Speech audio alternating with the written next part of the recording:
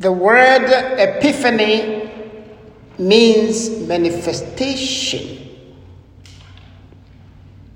On this day, the Lord manifests a great mystery, namely that Christ is the Savior not only for the Jews, but also for the Gentiles. Today we celebrate the visit of the Magi who learned of the birth of Jesus by observing a star. I believe that when the star appeared in the heavens, so many people saw the star and admired it. Some may have confused it for something else, but the Magi saw the lead in the east and recognized in it a sign that the Savior of the world is born. The star did not say anything to them, but they had to interpret this natural sign of the star to know what it meant and where it led.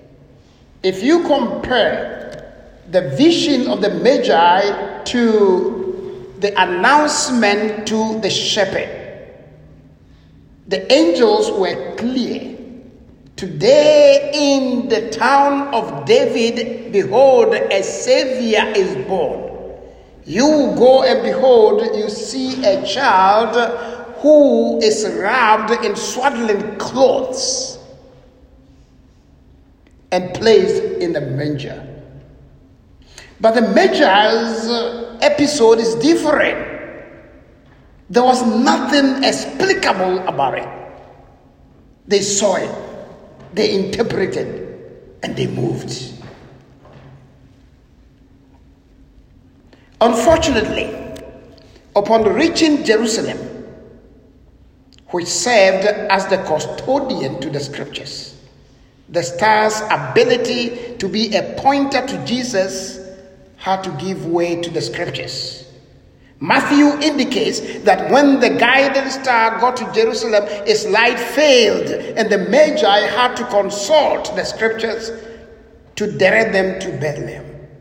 Where is he born, the new King of the Jews? Over and above the natural light of the star, the Magi still needed the supernatural light of scriptures to finally get to Jesus. The rabbis were able to ascertain what the prophet had written in Bethlehem. They knew it. But they were indifferent to the message. What is the point of having all the knowledge,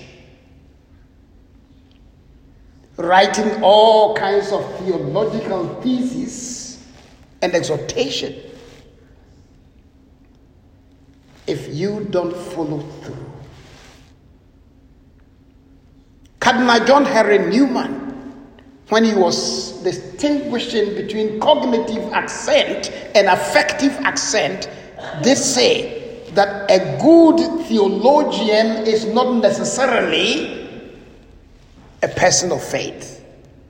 We can know our catechism, we can know our scripture very well, but if it doesn't affect the way we live and think, what good is it?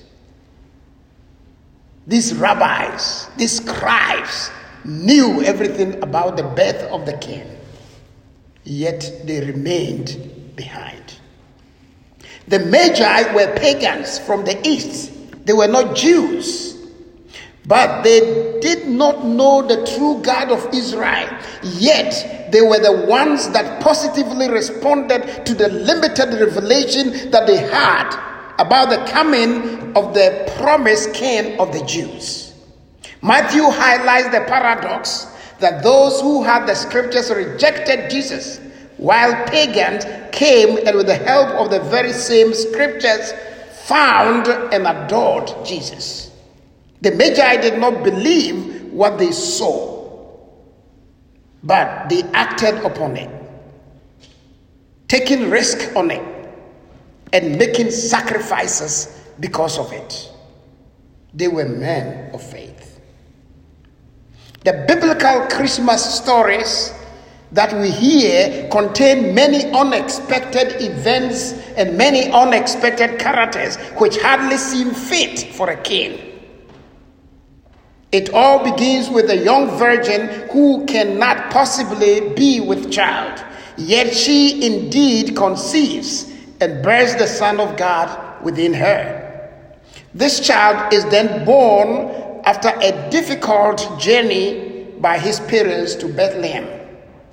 The birth is subsequently announced by angels to the most ordinary people, doing some of the most laborious and intensive and dirty jobs around, the shepherds. Finally, the only important people who recognize the newborn as a king are non-Jewish foreigners, the Magi, whom we talk about today. How is it that there are no priests, there are no scribes present to greet the promised king? Surely they must have been prepared for his arrival. But why isn't he born in a castle, surrounded by servants and other royalty? How can anyone believe that this is the birth of a king? If the child is truly the king of the Jews, his beginnings demonstrate that he is not going to be like any other king. He is called the king of the Jews, but his importance seems to be much larger than simply the nation of Israel. This king is overlooked by the Jewish leaders, but proclaimed by the simple shepherds and the Magi. The king is born to a simple virgin, but is called the Son of God. The king is born in a barn, but the visitors bring lavish gifts. The king is praised by angels, but he is haunted by Herod. This Jesus is going to turn the whole world upside down, and it begins even as he is a newborn. He is the king who invites the poor and the outcast to his birth. Remember the words of Simeon. This child is destined for the rise and fall of many. And indeed, at his birth, it wasn't the highly educated, it wasn't the pious priests, it wasn't the ruler of Jerusalem. Rather, it was the foreigners, the Hagoim, the infidels that came from the east looking for him.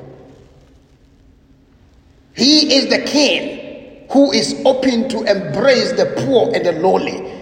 And indeed, as Mary said, the Almighty has raised up the lowly who feel that they are not even worthy, the lowly who don't think that they even deserve to be at where the Son of God is born. These were the ones who were given the privilege to come to Jesus. Dearly beloved, this king is such a joyful surprise to the world. Today's feast reminds us that Christ, the way, the truth, and the life, has been revealed to all of us. As Christians, we believe that our religion possesses the fullness of this truth. But how does that benefit us if we do not walk in that truth?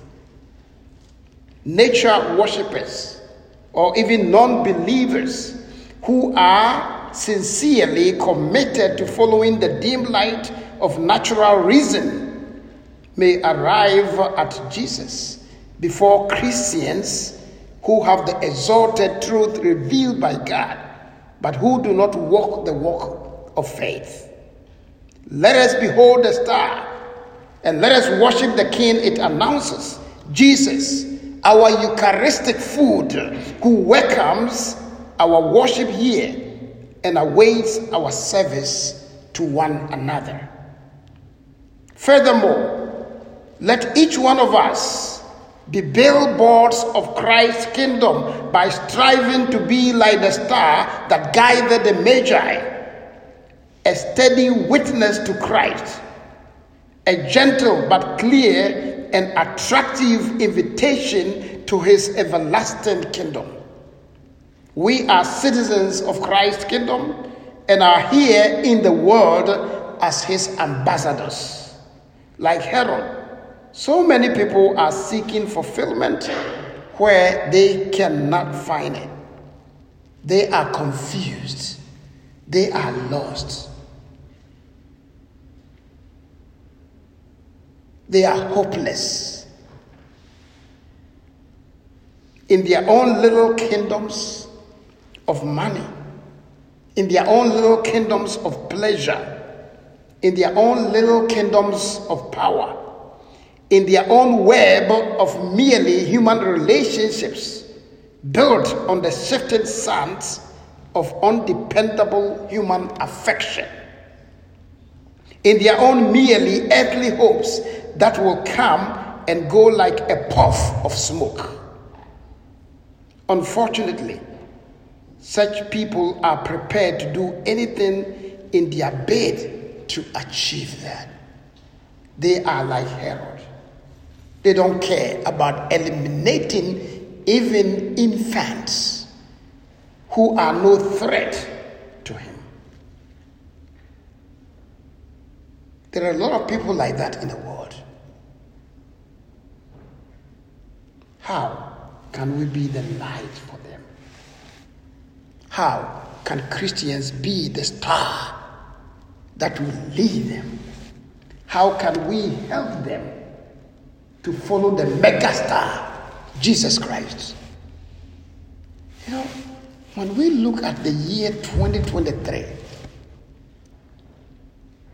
and we start with that conviction of the Magi, the megastar, Jesus Christ, is going to lead us on our journey. The star led them amid the challenges, difficulties, and confusions of the world. The star led them. How can Jesus, the megastar, lead people who have misplaced priorities in life? They can only do so if we point the star to them. And in the feast of Epiphany, the light of the world is shone on us. And if we embrace that light, the light of Christ, we are to go out there carrying the light in the darkened world so that people will be illumined by the light of Christ, the megastar. You know, what attracts me is the liturgy of Holy Saturday, when we carry the light into the church, where everything is darkened, no light. And then all of a sudden, the Paschal candle enters, and we light our light on the Paschal candle, and we distribute that light, and all of a sudden, the whole place is brightened with light, illumined with light that was taken from one Paschal candle. Our world is like that. The world of confusion, the world of selfishness, the world where people have wrong dispositions and wrong expectations about life. The world where people are confused, making power, money, and pleasure their gods that they worship. If Christians who today encounter the light of Christ at the Feast of Epiphany will carry that light into the world is going to be transformed into a better place. Dearly beloved, people are looking up to us. And if you and I, as members of God's kingdom, do not show them a higher kingdom, a lasting kingdom, a kingdom that will infuse all those hopes and relationships and activities with a meaning that never grows old, but only grows better, who will? You have the responsibility. At the end of this Mass, Deacon Miguel is going to say, the Mass is ended. Go in the peace and love of Christ. Probably, let us carry the light of Christ. Let's carry Christ, the megastar, into our homes, into our families, into our neighborhood, into our workplace, because that is what Christ expects of us. We don't go to Jesus and come back the same. Let's leave this celebration going back on a different route, the route to make Christ known in the world. May the Holy Spirit help us. Amen. Amen.